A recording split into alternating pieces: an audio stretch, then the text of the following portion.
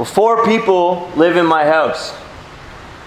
My wife, Mel, my son, Maddox, my son, Wade, and myself. And we are a family. We are 4 individuals, and yet we are not merely 4 individuals. We are a family. Thus, we are one cohesive unit. You cannot take any 4 people and put them in a house together and call them a family. Neither can you take one member of my family from my house and put them in a different house and say that they're no longer part of my family. Even if that member were to live in a different house permanently. There is something that makes us 4 one. There are roughly 275,000 people living in Barbados. And we are one nation. We are 275,000 individuals, and yet we are not merely 275,000 individuals. We are one nation. Thus, we are one cohesive unit. There is something that makes us 275,000 people one.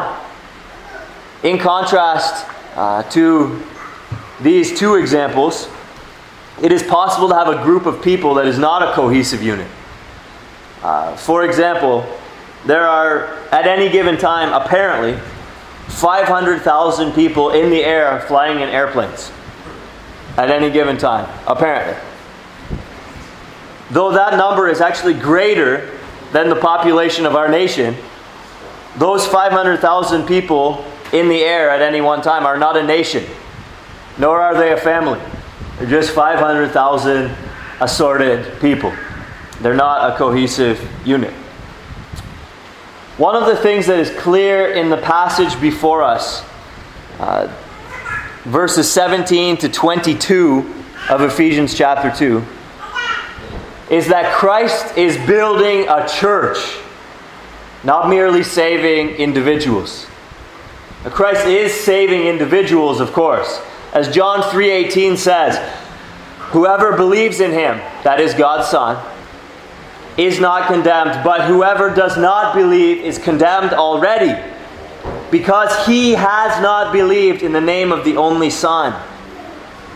What you see from that verse is that we have to deal with God as individuals. You personally need to believe in the Son of God. You personally need to deal with God. You need to come and deal with God as an individual. And if you personally don't deal with God as an individual, you will not be saved. And so Christ is certainly saving individuals. God doesn't save in groups.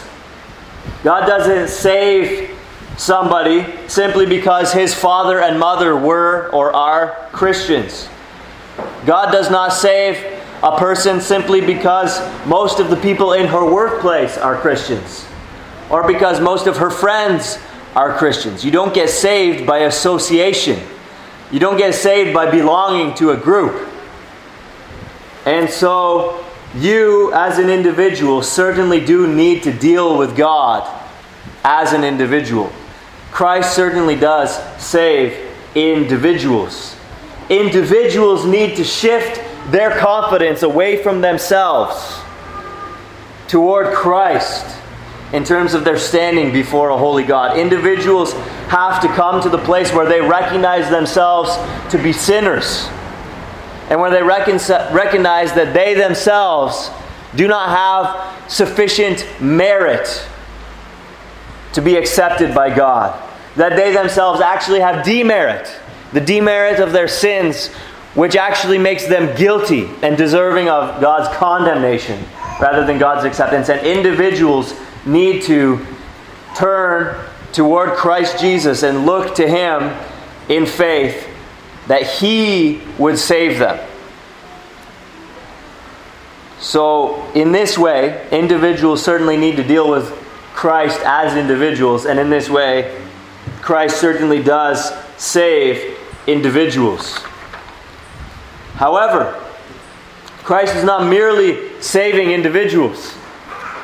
He himself said, I will build my church. I will build my church. Christ is building a cohesive, unified group, comprised of individuals to be sure, but united.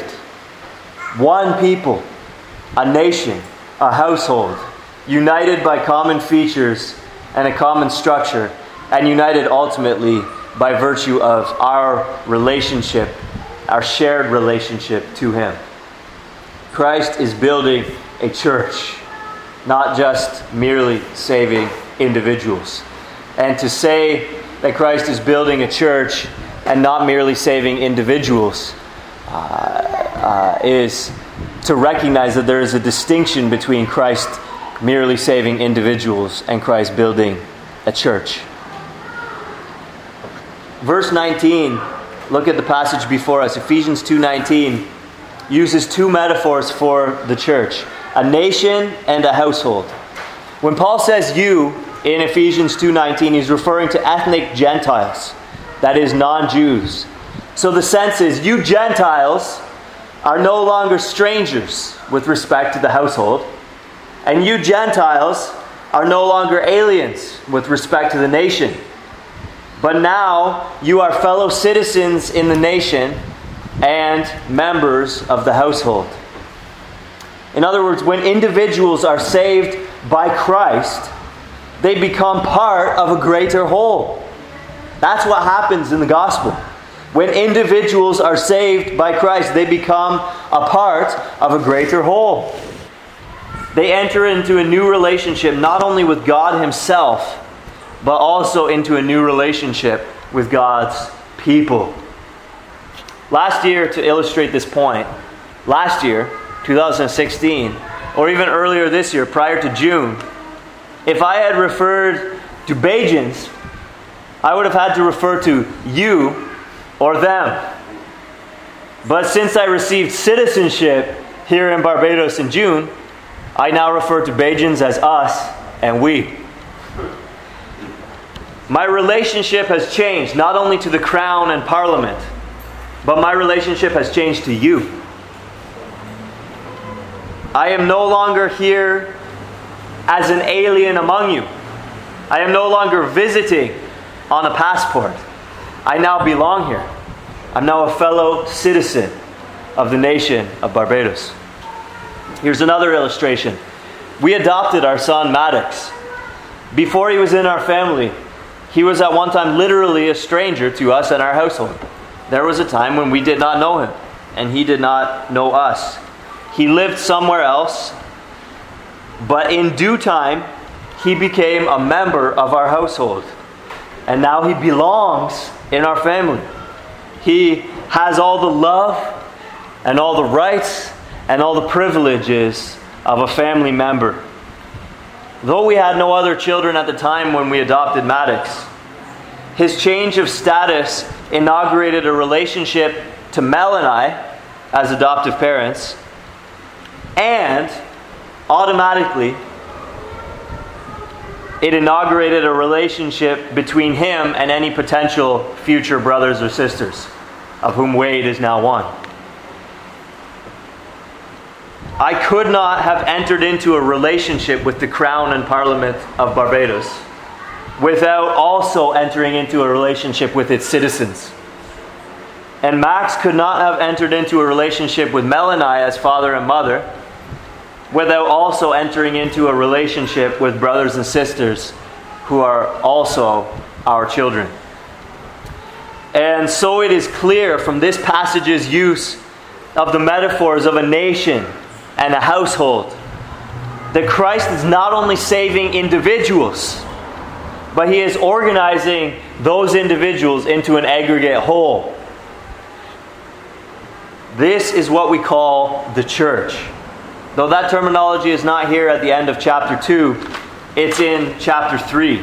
Paul uses that terminology, the church, in chapter 3, referring to the group of people that he describes at the end of chapter 2. And so that's explicit in Scripture. And so Christ is building a church. As he said, I will build my church.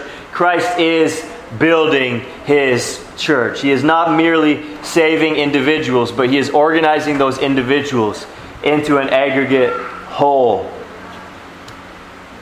We know that not only from Matthew chapter 16 and verse 18, where he says as much, but we also see that from the logical relationship between Ephesians 2:17, look at your Bibles, and Ephesians chapter 2, verses 19 through 22. The logical relationship is this: it is Christ's preaching of peace that forms the church and adds members to it. Look at the logical relationship. Christ came and preached peace to you who were far off and peace to you who were near. For through him we both have access in one Spirit to the Father. That's a little bit of review in chapter 18, in verse 18. It's reviewing what we discovered in the prior few verses. Jews and Gentiles have equal access to God through Christ. So it says, he came and preached peace to you who were far off, that is Gentiles, and you who were near. For through him we both have access in one Spirit to the Father. So then, that's the connector, that's the logical connector.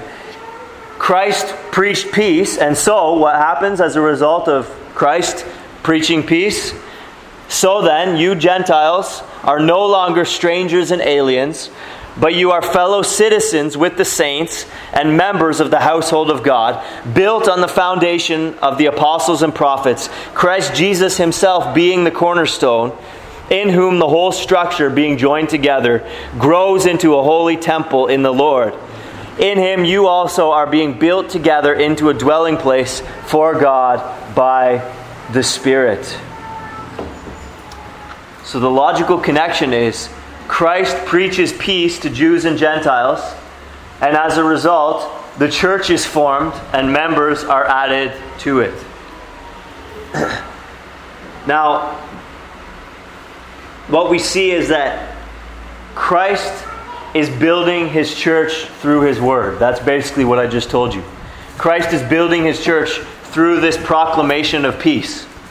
That is the means by which Christ is building his church.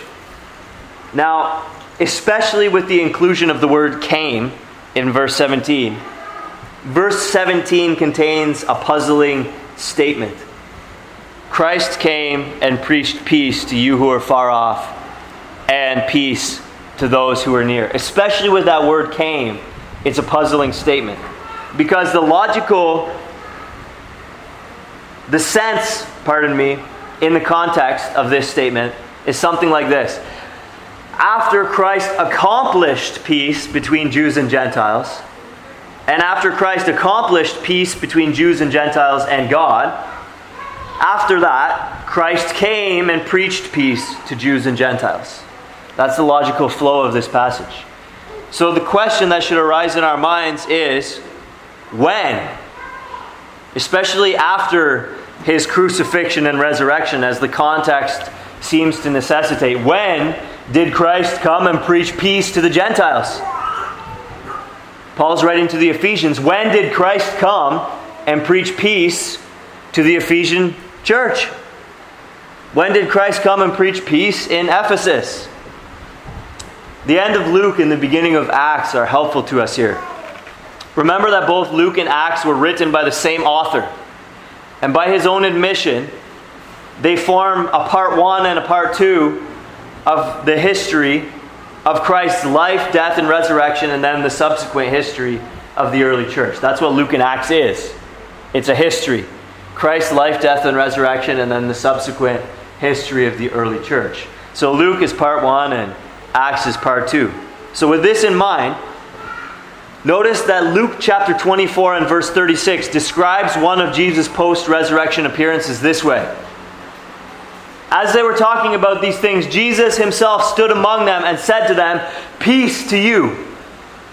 This was in Jerusalem. It was primarily a Jewish group, and so we could see Jesus' announcement of peace to the Jews clearly enough in Scripture. Christ literally came after his resurrection and preached peace to the Jews in Jerusalem. That's explicit for us right in Scripture. But again, when did Christ come and preach peace to the Gentiles? When did Christ come to Ephesus and preach peace? Well, Acts chapter 1 and verse 1, which remember is just part 2, which comes after part 1 in the narrative. Acts chapter 1 and verse 1 continues the post-resurrection narrative. And Luke says this, "In the first book, O Theophilus," that is in the book of Luke, "I have dealt with all that Jesus began to do and teach." What's the implication? In the second book, O Theophilus, I will deal with all that Jesus continues to do and to teach. The customary way of referring to the book that comes after John in our canon is the Acts of the Apostles, or as we say in shorthand, the book of Acts, or Acts. But Luke's introduction implies that it might more properly be called the Acts of the risen Christ through his apostles. And incidentally, the titles that we have for our books are not inspired by God. They were added afterwards. So we're not tinkering with the doctrine of Scripture when we say something like that, in case anyone was wondering.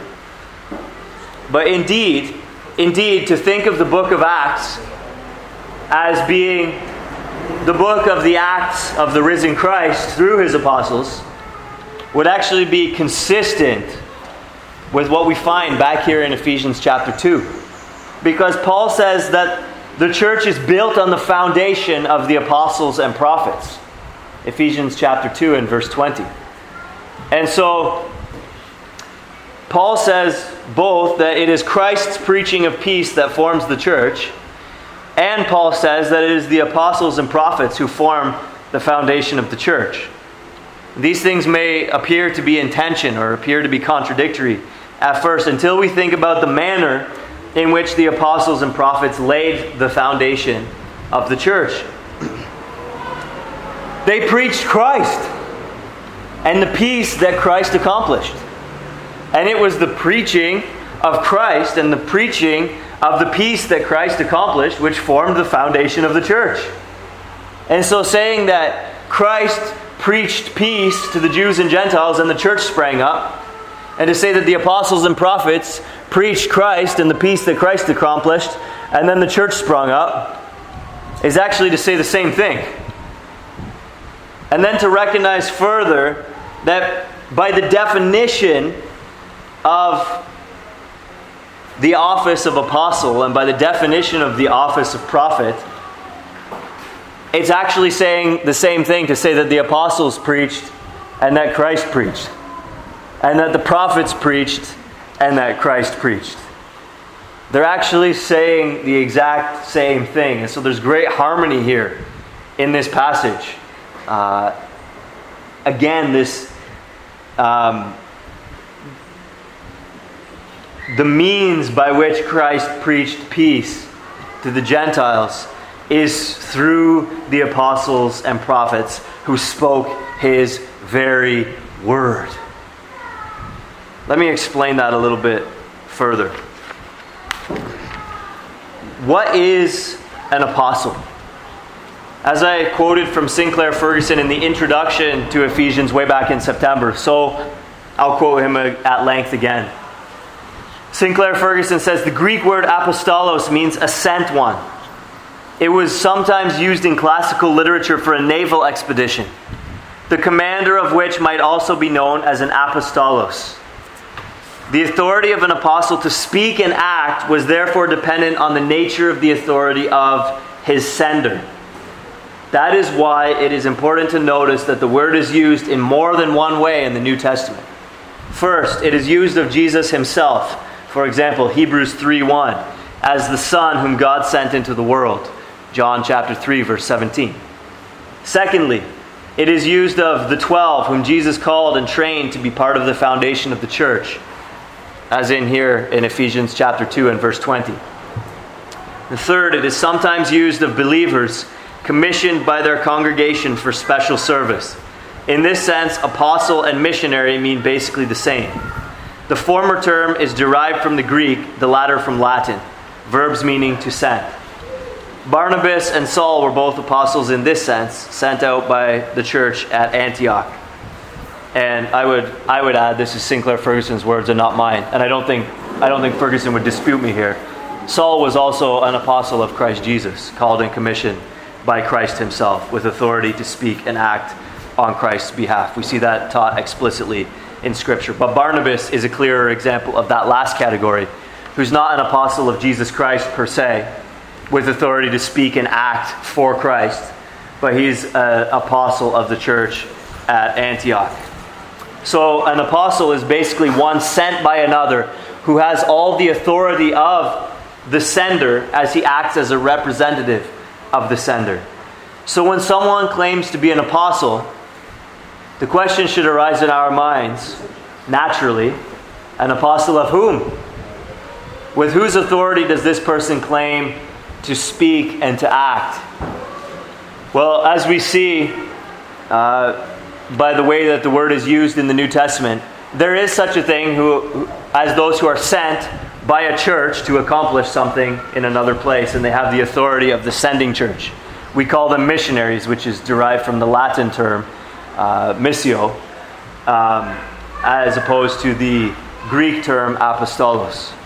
But they both basically mean the same thing. So we don't have a problem with someone calling themselves a missionary, and neither should we have a problem with someone calling themselves an apostle in that sense, right? But if people in that sense are an apostle, then I'm an apostle of the church in Toronto, right? So you understand what we're saying. We're not saying we're not making a grandiose claim to authority over several churches or one commission to speak and act with the authority of Christ himself, or so on and so forth.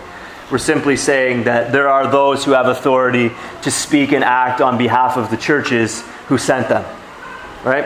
We might send messengers to a general assembly of churches in order to vote on matters that concern all the churches. That might be, we might call them messengers or missionaries, or technically we might call them apostles, but we tend to stay away from such terms in our circles so as to avoid ambiguity and confusion, right? But that question should arise in our minds: on whose authority is this person speaking and acting?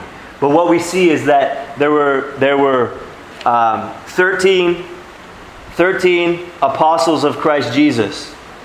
Paul refers to himself as such in the beginning of Ephesians, and so we have the original 12, minus Judas, plus Matthias, who was added in Acts chapter 1, plus Paul.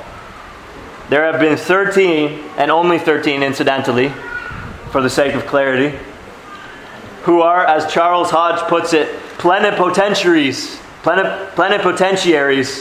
of Christ. That is, men whom he personally selected and sent out, invested with full authority to teach and rule in his name. Catch that. Those 13 apostles had authority to teach and to rule in Christ's name. Which means that as they went to Ephesus and preached peace, Christ, as it were, went to Ephesus and preached peace. It is this type of apostle that's in view in Ephesians chapter 2 and verse 20. And we can see from the nature of this type of apostleship that it is right and proper to speak of Christ preaching peace to those who are near and to those who are far off through these men as they preached, thereby laying the foundation of the church. Yet Christ's preaching wasn't confined to those 13 apostles. There were also prophets through whom Christ preached peace to those who are near and those who are far off. 2 Peter chapter 1 verse 21, which is found in which testament? The Old Testament or the New Testament? 2 Peter chapter 1 and verse 21. The New Testament.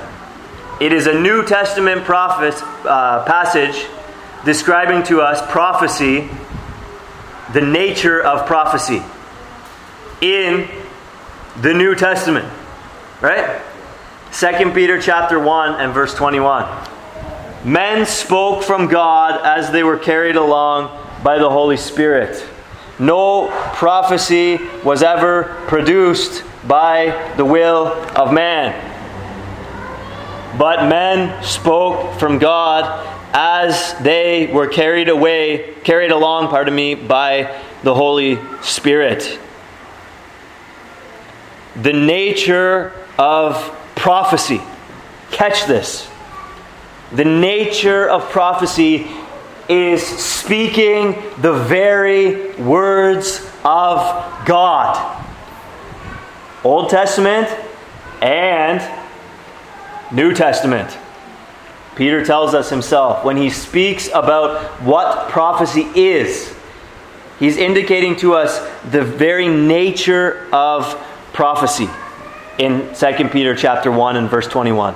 No prophecy was ever produced by the will of man, but men spoke from God as they were carried along by the Holy Spirit. He does a couple things in that section. He equates prophecy and Scripture, and he equates Old Testament prophecy and New Testament prophecy. Okay? So, Peter recognizes, another way of saying that, no distinction between Old Testament prophecy and New Testament prophecy. Peter, therefore, also recognizes no distinction between infallible prophecy and fallible prophecy. Which means that as the New Testament prophets all over the Roman Empire and beyond, as the Word of God spread, New Testament prophets were speaking the very words of God.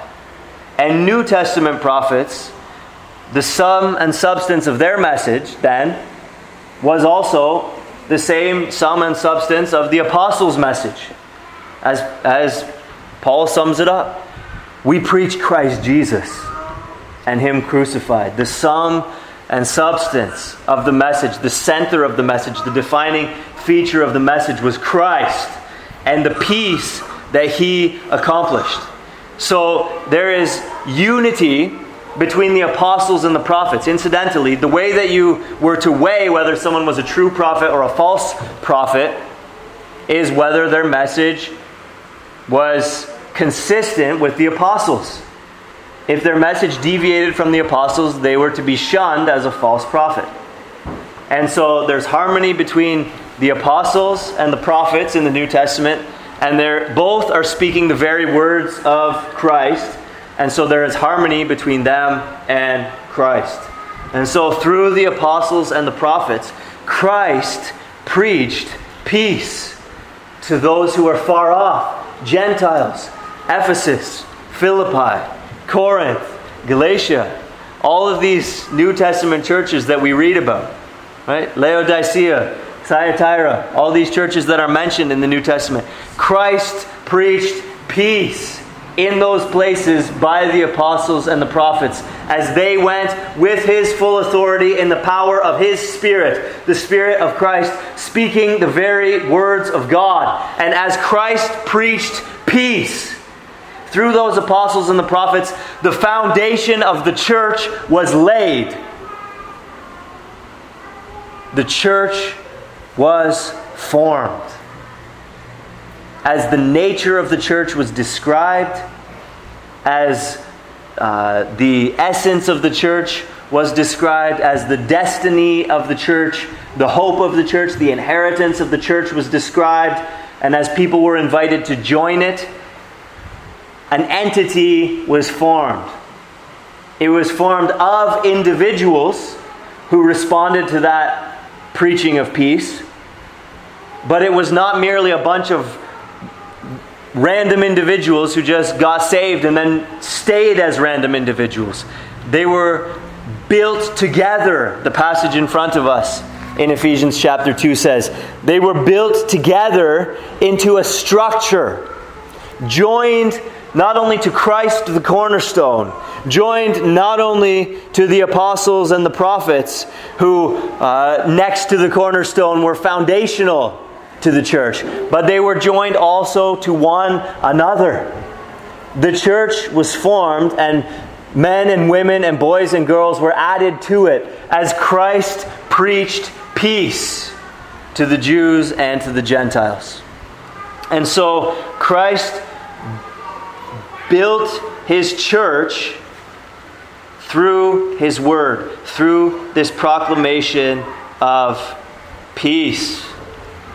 Himself as the peace, as chapter 2, verse 14 says, he himself is our peace, and the peace which he accomplished by coming and dying on the cross on behalf of both Jews and Gentiles and reconciling them into one body.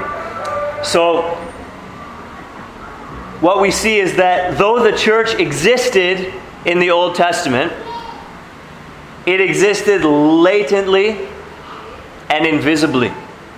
There were people in the Old Testament who were believers, who believed in this same message of the peace that the Messiah would accomplish. There were people who believed that message in the Old Testament and were saved individuals. And in that sense, the church was present in the Old Testament. But the church in the Old Testament was invisible. There were individual believers, but those individual believers were not organized to form a cohesive whole. They had no peculiar government to themselves, but existed for the most part within the nation state of Israel and were subject to its government. They had no peculiar forms of worship to themselves, these individual believers in the Old Testament, but they existed for the most part within the nation state of Israel and were subject to its forms of worship. Old Testament believers had nothing to distinguish them as believers from unbelievers and from the people of Israel, from unbelievers among the people of Israel. They had no basis. Old Testament unbelievers had no basis on which to separate and distinguish themselves from the unbelievers among the people of Israel. And believing Gentiles had no basis on which to unite with believing Jews in contradistinction to unbelieving Jews and unbelieving Gentiles. The only visible demarcation in the Old Testament was that between Jews and Gentiles, believing or not. There was no visible demarcation between believers and unbelievers. There was nothing to unify and make into a cohesive whole, believing Jews and Gentiles in contradistinction to unbelieving Jews and unbelieving Gentiles. And so, though the church was in existence already, latently and invisibly in the Old Testament, it was not until through the post-resurrection announcement of the accomplishment and the nature of the peace that God accomplished at Calvary through His Son, it was not until that peace was announced, the peace between Jews and Gentiles, and the peace between Jews and Gentiles and God, and the nature of this church that was being formed, and the institution of this new covenant, which demarcated unregenerate people from regenerate people. It was not until the New Testament institution of a peculiar church government and peculiar forms of worship belonging to the New Testament church. It was not until these announcements by the apostles and the prophets that the visible church came into existence. It was latent and invisible all along through the promises of the gospel. But this preaching of peace through Christ and through the apostles, and not only in a simplistic way, but in a thorough way, speaking to the nature of the church, the nature of the new covenant, so on and so forth, her worship, her government, all of these things, that the church visible was formed.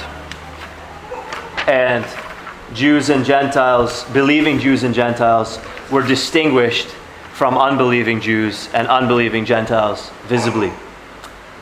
In simpler terms, the preaching of the peace that Christ accomplished through the cross formed the visible church. The preaching of peace articulated and defined the church's essence and destiny. That preaching of peace, of Christ and the apostles, articulated and defined the church's essence and destiny. And that preaching of peace invited people into the church's membership. So let's look at each of those things in turn. Essence, destiny, and invitation. Beginning with essence. Christ and his apostles preached what the essence of the church is, thereby forming her. What it is a group of people who have responded to the preaching of peace. The church is a group of people who have each individually heard what Christ said through his apostles and prophets, and who have responded to what Christ said through his prophets and apostles, availing themselves of this peace. The church is a group of people who have shifted their confidence for reconciliation with God away from themselves and toward Christ, of whom it is said that he reconciled us to God through the cross. Ephesians 1:16. In other words, the church is comprised of believers, not rejectors, believers. As Christ preached through his apostles and prophets, those who received and believed the message formed the church. This is implicit in the text. We're not to think that those who rejected Christ's preaching of peace through the apostles and prophets were those who are no longer strangers and aliens. Those who rejected Christ's preaching of peace are now fellow citizens with the saints and members of the household of God. Those who rejected Christ's preaching of peace are now being built together into a dwelling place for God by the Spirit. That doesn't make any sense. That's implicit in the text. As Christ is preached, it is those who believe, those who received, who form and comprise the church. And we see this even in Acts 2 at Pentecost, when Peter preaches and those who believed are added to the church. That day was added about 2,000 souls. Right? It wasn't the unbelievers who were added, but the believers who were added. And so what the church is those who believe the preaching of Christ through the apostles and prophets. In other words, those who believe what the apostles and prophets have written down for us. Those who believe this book. Those who believe this message. That is the church. So in view of this, a preacher who doesn't preach the peace of Christ in harmony with the message of the apostles and prophets is not a truly Christian preacher. If a preacher gets up in a pulpit and doesn't preach the peace of Christ, which is implicitly everything that was described before verse 17, right? The preaching of peace in verse 17 assumes the definition of peace articulated in the few preceding verses. The peace that Christ wrought through the cross as he hung there and absorbed the penalty that sinners deserve for our sin, bringing all of the types and shadows of the ceremonial law to fulfillment and bearing in himself the penal sanctions of the moral law in himself. The covenant of works, the broken covenant of works, bearing its penalty in himself on the cross. This is what we read in Ephesians 2, Christ did at the cross. It is that peace which the apostles and prophets preached. And it is people who believe that message of peace who comprise the church. So if a preacher is not preaching that peace, he is not a Christian preacher. And if people believe something else fundamentally other than that message of peace, if their Christianity is not basically at its most elemental level a reception of that proclamation of peace, they are not Christians. And therefore those who preach other things and those who believe other things are not Christians. Where Christ and his peace is not preached, and where Christ and his peace is not believed, you don't have Christians. And therefore, you don't have a church. So, for example, we call it the Roman Catholic Church. But really, that's not correct. We should call it something else. The Roman Catholic Anti-Church or something. It's not the church that Christ is building. The church that Christ is building is built on the foundation of the apostles and prophets. It's built on this proclamation of peace. Christ and Him crucified for the reconciliation of sinners to God and sinners to one another. The essence of the church is people who have believed that proclamation.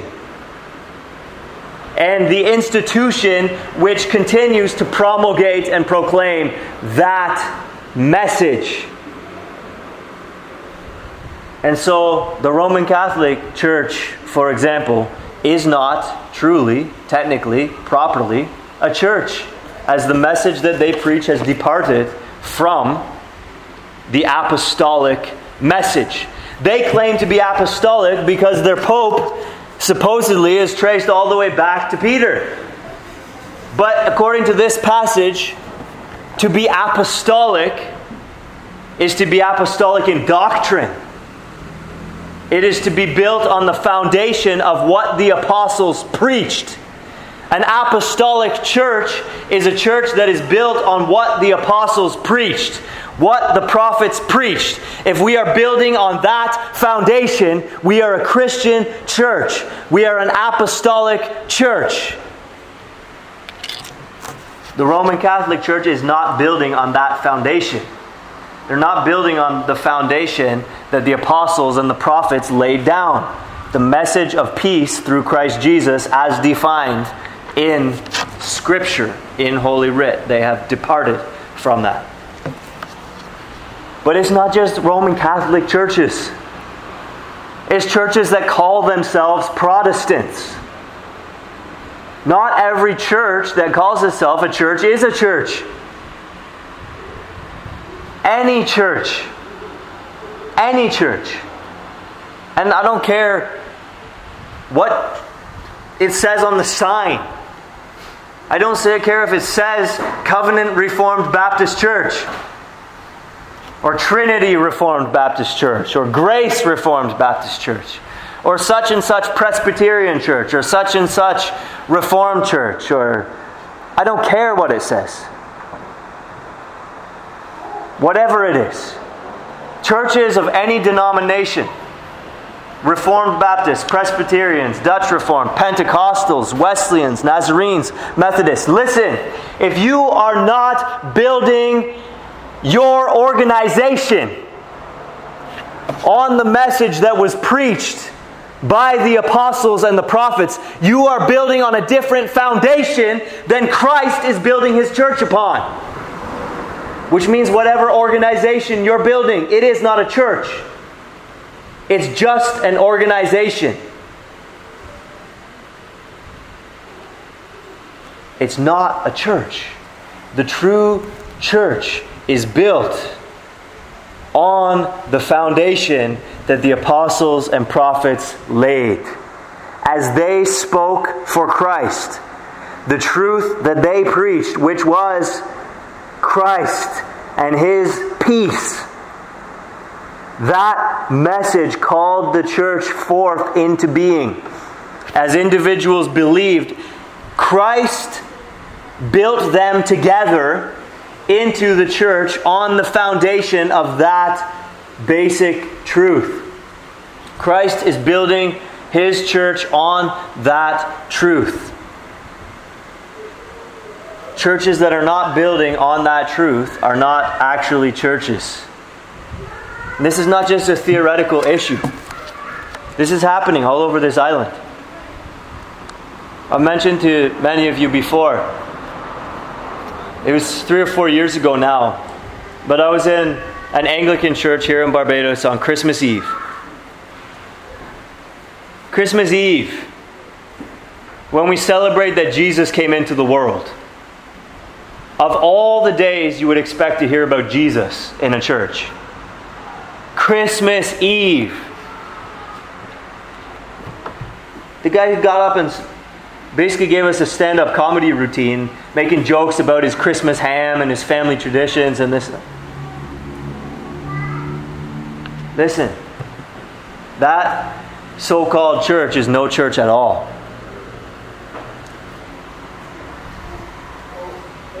Christ is not building that church.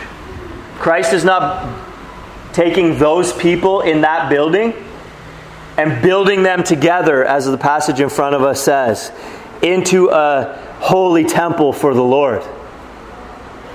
Those people who take hold of that nonsense and call that Christianity, and that so-called priest who spews forth that bile and calls it Christianity,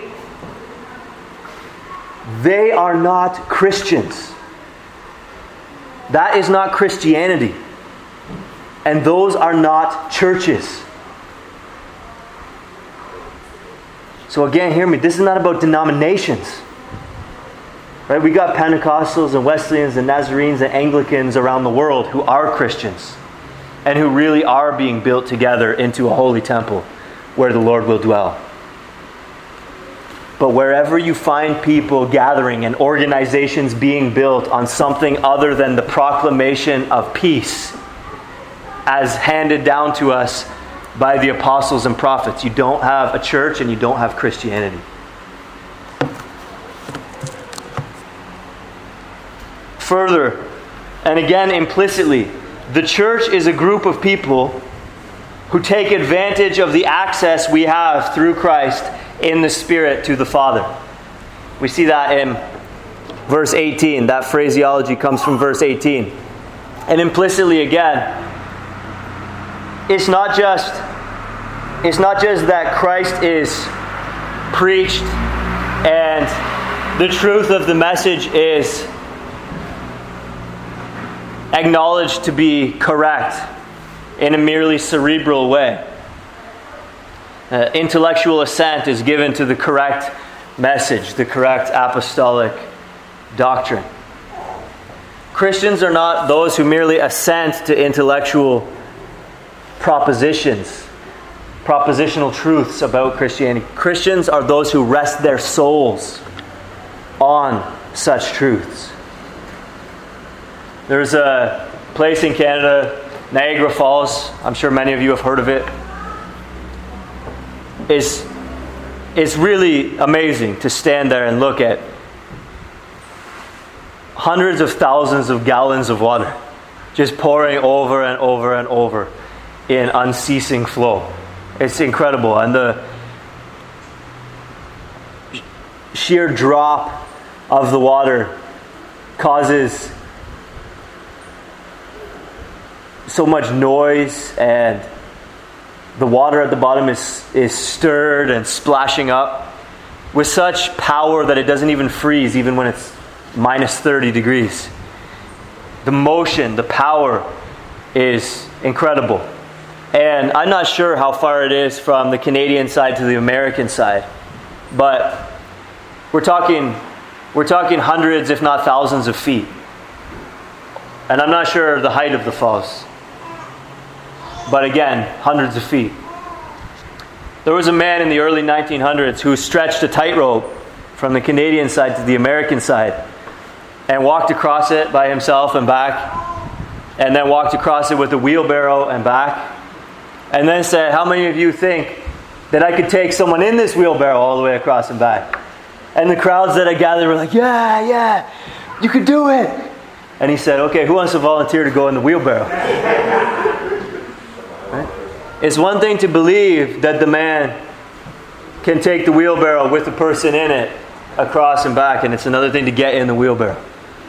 Christianity is not merely believing that Jesus came to save sinners and that He's capable of saving sinners, but Christianity is getting in the wheelbarrow and resting our souls in the truth that Christ can save sinners. So Christians and the church is comprised of people who not merely assent to the right doctrine.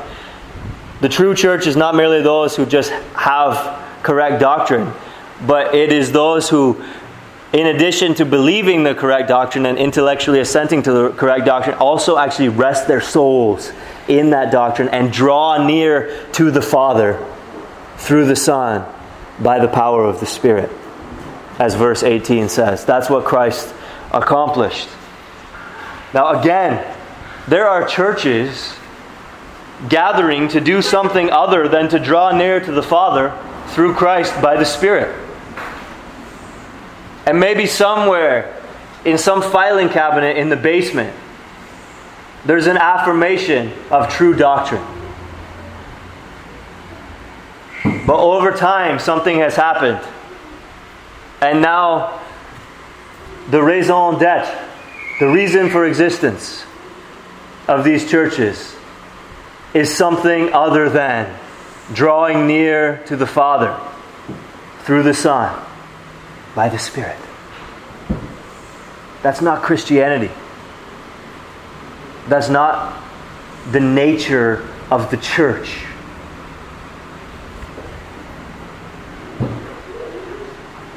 Whatever you're doing on a Sunday morning, listen, if you're not drawing near to the Father through the Son by the Spirit, God is not with you. The presence of God is not actually among you, any more than the presence of God is in hell by virtue of His omnipresence.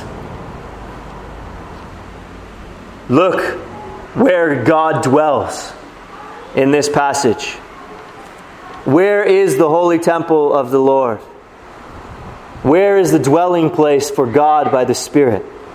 It is among those who are no longer strangers and aliens, but are fellow citizens with the saints and members of the household of God, who are building on the foundation of the apostles and prophets, being built together into a dwelling place for God by the Spirit. Those who take advantage of this access that we see in verse 18 and draw near to the Father through the Son by the Spirit. That's where the presence of God is. So I don't care how hyped your preacher is. It doesn't matter how incredible his oratory skills are. It doesn't matter what a great band you have up here. It doesn't matter if you've got a smoke machine blowing forth a glory cloud. Listen, if you are not drawing near to the Father through the Son by the Holy Spirit, the presence of God is not among you. It doesn't matter how many people got their hands in the air. It doesn't matter how many people are shouting amen and hallelujah. It doesn't matter how many people are crying. It doesn't matter how many people have a profound emotional experience. What Christianity is, what a church is a collective of people who are drawing near to the Father through the Son by the Spirit. Having believed intellectually the truth of the gospel, they are resting their souls in the gospel and drawing near to Him Lord's Day by Lord's Day to worship Him by the mediation of Christ, in order that their imperfect worship might be acceptable through His priestly intercession, asking for the help of His Spirit, that they might be rid, increasingly so, more and more, of the corrupting elements of the remaining flesh, having been regenerated, but recognizing that they are still struggling against remaining corruption within themselves. They ask for the help of the Holy Spirit and draw near to the Father through the mediation of the Son. This is what Christians are. This is what Christian churches do. And if you're not doing that, you're not a Christian. And if churches are not doing that, they're not churches.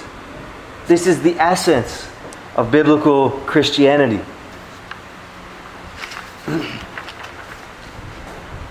And lastly, from this passage, we see that the essence of the church is not only individuals who have believed and received the preaching as individuals and who have taken advantage of access to the Father as individuals and are now drawing near to the Father through the Son by the Spirit as individuals. But the essence of the church is those who have believed and received the message and taken advantage of access to the Father and been joined to others who have done the same. Because what we see here in this passage is that Christ is doing more than just saving individuals. Christ is building a church. He's building us together, this passage says, into a dwelling place for God by the Spirit. We are being joined together, growing into a holy temple in the Lord. The essence of the church is not just a whole bunch of random individuals individually approaching God, but people who are being brought together by their common bond in Christ, doing this all together according to the New Testament direction, the preaching of the apostles and the prophets. Throughout the New Testament, you find one another's all over the place. Love one another, encourage one another, admonish one another, speak the truth in love to one another, so on and so forth. You see all of these kinds of things all over the New Testament. The preaching of peace is a summary statement. The apostles and prophets didn't just go around just literally saying one sentence over and over. There is peace through Christ Jesus for Jews and Gentiles alike. On to the next town. There is peace through Christ Jesus for Jews and Gentiles alike. There was a depth and a richness, and there was implications and there was applications of that peace.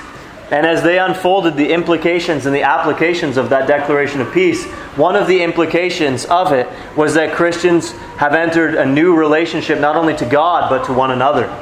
And that they ought to join themselves to one another and act accordingly. And so there should therefore be a depth of relationship that characterizes us. Not only should we be believing the right doctrine, not only should we each individually be approaching the Father through the Son by the Spirit, but we should be, when we gather together, we should recognize that we're gathering together to do so. That we're here together to lift up our voices together to do so. Coming to church is not about me and Jesus. It's about us and Jesus, as it were. Right? It's not about, well, what can I get out of church on Sunday? Well, I just skip it because frankly I feel more inspired when I go out to the East Coast and sit in solitude on the beach. Well, never mind what you feel. God has instructed you to gather together. Right? It's not about you and your Christianity. The church is not about you and your consumeristic needs or your consumeristic desires. It's not about you just coming to church just to be filled up. What about you coming to church to be poured out? Right? Church is a collective. Church is a cohesive group of people, not just a bunch of individuals showing up to be fed and nourished, but a group of people together, raising our voices together, ministering to one another. We'll talk a little bit more about this as we go on into chapter 4 eventually. But we just need to understand for now that there should be a depth of relationship that characterizes us, because Christ is doing more than just getting individuals into heaven like cattle walking through a chute, one by one by one by one. And the turnstile goes as one of the heads of cattle goes through, and then the turnstile goes as another one goes through. This is not the way we make our way up to heaven, single file, just going through the turnstile one by one. The way that we make our way up to heaven is in a group, in a caravan, in a family, in a wagon, in a truck, in a bus, together. We're going there together, and we're helping one another get there together. Christ is building a church and not merely saving individuals who each make their way onward and upward on their own. So there should therefore be a depth of relationship that characterizes us. Church attendance is an obvious application. It's really so basic, like ABCs. Church attendance is actually like one of the most basic elements of biblical Christianity. We see it so plainly in Scripture. Do not neglect meeting together as some are in the habit of doing. It's clearly a mandate. We clearly ought to be doing it. But just the very essence and the very nature of biblical Christianity is such that Christ is building a church and not merely saving individuals. Right? That we need one another. By virtue of our weakness, our frailty, and our remaining corruptions, we need one another. By virtue of the nature of the diversity of gifts in the body, we need one another. For so many reasons. Like actually just coming to church to be with other Christians is actually just a really basic application. I read something which struck me on Twitter this morning. I wasn't actually planning to... I didn't research this. I just happened to see it today. But a guy said on Twitter, church attendance is actually like one of the... Like all things being equal, there are exceptional circumstances and stuff. It's Twitter, so 280 characters, right? But they doubled it now, 280. He said something like this: church attendance is actually like just one of the simplest and most basic issues of Christian obedience. And it's actually one of the few things that are actually just so easy to do. Like you actually just literally have to get up in the morning and get dressed and get there. Like it's actually just so basic. Like show up. That's actually a command of Scripture. Show up. But he said, nevertheless, so many Christians don't even do this most basic issue of obedience, and then they wonder why they struggle with other more complex and more difficult issues of obedience. Right? And there's this issue.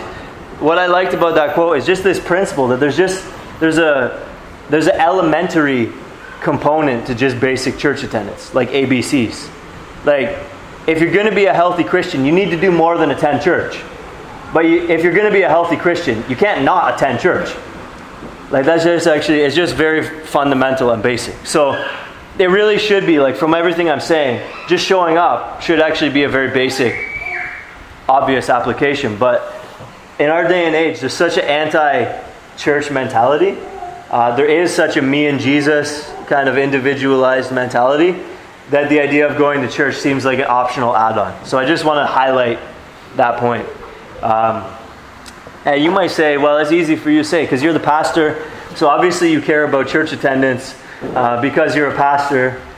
Right? Listen, let me just walk you through something here. All right? When I was born, they didn't write on my birth certificate, Pastor John Ritterskar. Right? I became a pastor at a certain point. And you know why I became a pastor at a certain point? Because I saw in the Scripture things like what I'm preaching you today. That Christ is building a church.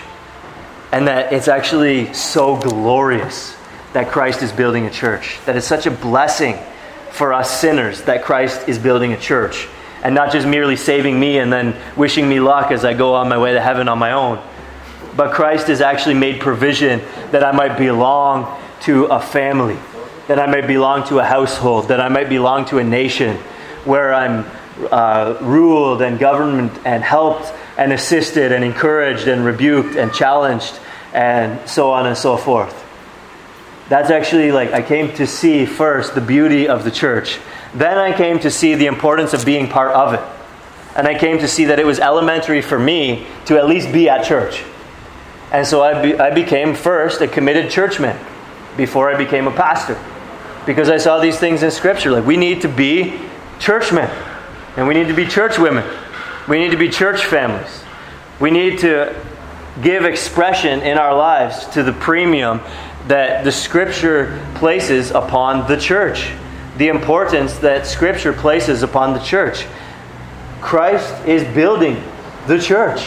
He's promised to be with His church in a special way. He's promised that it's going to be a primary means of edification and help to His people. So we need to be churchmen.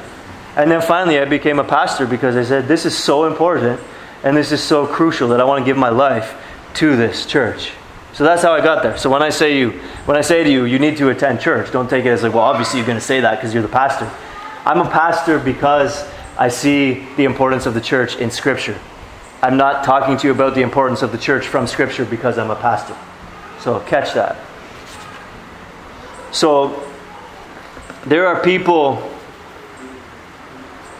all over the island and churches all over the island that think they're Christians. But when you look at the essence of Christianity, it's not what we see here in this passage. It's the belief of a message other than the peace that Christ and his apostles and prophets preached. It's the reception of a message other than that, and that's not Christianity. It's doing something, it's belonging to an organization that preaches something other than that. It's gathering together with other people to do something other than draw near to the Father through the Son by the Spirit. It's something other than that. Or it's not gathering at all, and it's just looking back fondly on a day when someone prayed a prayer in some Sunday school somewhere, and they consider themselves a Christian, though they got no love for the brothers, and make no effort to gather with God's people and be with God's people. What we got to see is that this passage is telling us something about the nature of the church, the essence of the church. And by definition, if what someone calls Christianity and what someone calls the church doesn't fit with the definition of the church that we see in Scripture, it's not the church. And therefore it's not Christianity. So that's the essence of the church. The destiny of the church. The destiny of the church is that God would dwell among us. Look, what is the end for which we are being formed together? What is the end for which we are being joined together? In order that we might be a dwelling place for God by the Spirit. That's a glorious end. That's a glorious destiny. And we partake of it partially now. God is here in a special way among us today, right now, as we gather here in this little building here on Pasture Road. He is with us in a special way. We have a taste of that special presence of God among us here and now. And it will only be increasingly so in the age to come, when we were with God face to face, when we are no longer fettered by our own sin, when we no longer walk by faith but by sight. Right? When all of these things happen, the dwelling place of God, Revelation 21 tells us, will be with man. This is the glorious destiny of the church. Communion with God now and greater communion with God hereafter. This is a glorious, glorious destiny of the church. Now I just want you to think about, in contrast, it's not here in this passage other than implicitly, if that's the glorious destiny of the church, what's the glorious destiny of those who are not in the church? Not to have God dwell with them. Not to have God dwell among them. No communion with God here or hereafter. The preaching of peace gives us both the essence of the church as well as the destiny of the church. And it invites, the preaching of peace is an invitation to those outside of the church to get inside the church, to be part of this glorious destiny. This is implicit in the preaching of peace. And I'm sure it was explicit in the apostles' preaching at various times and in various ways. But here in this passage, that's not necessarily explicit, but it's implicit. That the preaching of peace was intended to call those who are at enmity to God to be reconciled to Him through Christ Jesus. And no longer to be outside of the church, but to be built together with others into a dwelling place for God by the Spirit. So if there are those among us this morning who are not yet in the church, and I don't mean members here at CRBC. If you're not, you should join a particular local church. But if there are those who are not trusting in Christ, if there are those who have not believed this message of peace, if there are those who have not been reconciled to God through the proclamation of peace as defined by the apostles and the prophets, if you are outside the church, come inside the church. Don't stay on the outside. Be reconciled to God. Be part of this wonderful household, this family of God. Be part of this wonderful nation of people who have been reconciled to God and are brought into new relationship with one another. Be, from today, built together with brothers and sisters here at CRBC and elsewhere who have also trusted in Christ Jesus into a dwelling place for God by the Spirit. The destiny of the church is glorious. Don't you want to be a part of that? The destiny of the church is glorious. Don't stay on the outside looking in. In conclusion, I just want to highlight this as an encouragement for those who are already believers and those who are already are part of God's church, the church that Christ is building, as well as for clarity for those who are presently on the outside. Look at verse 22. In him you also are being built together into a dwelling place for God by the Spirit. I want to highlight this. Paul has already been talking about you Gentiles. And now he says, and you also. What does that mean? It means he's talking specifically in verse 22 to the Ephesian church, the local church at Ephesus. So I want to get real specific here with you as well. And I want to say this. You believers, you members here at CRBC who belong to the church of God, who have received and believed this proclamation of peace, who are part of this organization which is being built on the foundation of the apostles and prophets. We, along with all other true gospel-believing churches, are being built together, as verse 21 says, into a holy temple in the Lord. But I want to say more than that. In him you also, you specific people here in this room who have rested your souls on Christ, who are part of this gospel-believing church, I want to bring you this encouragement. You also are being built together along with other churches elsewhere. You here are being built together into a dwelling place for God by the Spirit. Isn't that a wonderful thing? We don't have the finest music. We don't have the finest preachers. We don't have fog machines. We don't have a great cathedral. We're thankful for this building. I think it's real nice. I like it. But there are grander church edifices in this world. And we don't worship in one. We worship in a simple building that's humble and meets our needs. And we love it and we're thankful for it. But we don't have the pomp and circumstance that some other churches have. We don't have the pomp and circumstance that even some other churches on this island have. But we have the message of peace from the mouths of the apostles and prophets. And we have believed that message. And we are resting our souls on that message. And week by week, we are gathering to draw near to the Father through Christ by the Spirit. Which means that we also are being built together into a dwelling place for God by the Spirit. And that's an encouraging thought for a little church like us. It's a wonderful and encouraging thought. For clarity, for those who are not yet believers, who have not yet taken hold of this message of peace, there are things that might impress you about other churches here in Barbados. Nice buildings, better music, better preachers. But listen, if you find a church that has better music than us, better preaching than us, better buildings than us, and they're building on the right foundation, and they got the message of peace, God bless you and go join them. I understand. But listen, and I'm serious here. I'm joking around a little bit, but I'm serious here. If you're not a believer, what kind of church should you be looking to join? Back up a bit even from that. What is a church? What is Christianity? If you're not yet a believer, don't be fooled into thinking that meeting in a grand building or going to a meeting where there's impressive music, lights, fog machines, whatever. Don't be deceived into thinking that that's Christianity or that that's a church.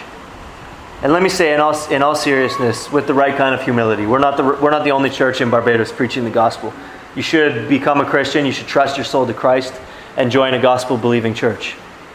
But I do want to say this in all seriousness. You would do well to trust your soul to Christ and join a little church like this, that meets in a simple building, that has simple worship, that preaches and teaches the Bible. This kind of church, unlike a church with pomp and circumstance but has no apostolic doctrine, this kind of church is where God's presence really is. This is the kind of church that Christ is really building. And so if you want to be part of what God's doing, if you want to share in that glorious destiny of God's people, communion with Him, fellowship with Him, dwelling with Him, here in part and hereafter in full, trust your soul to Christ and join yourself to a little church just like this, that is being built by Christ.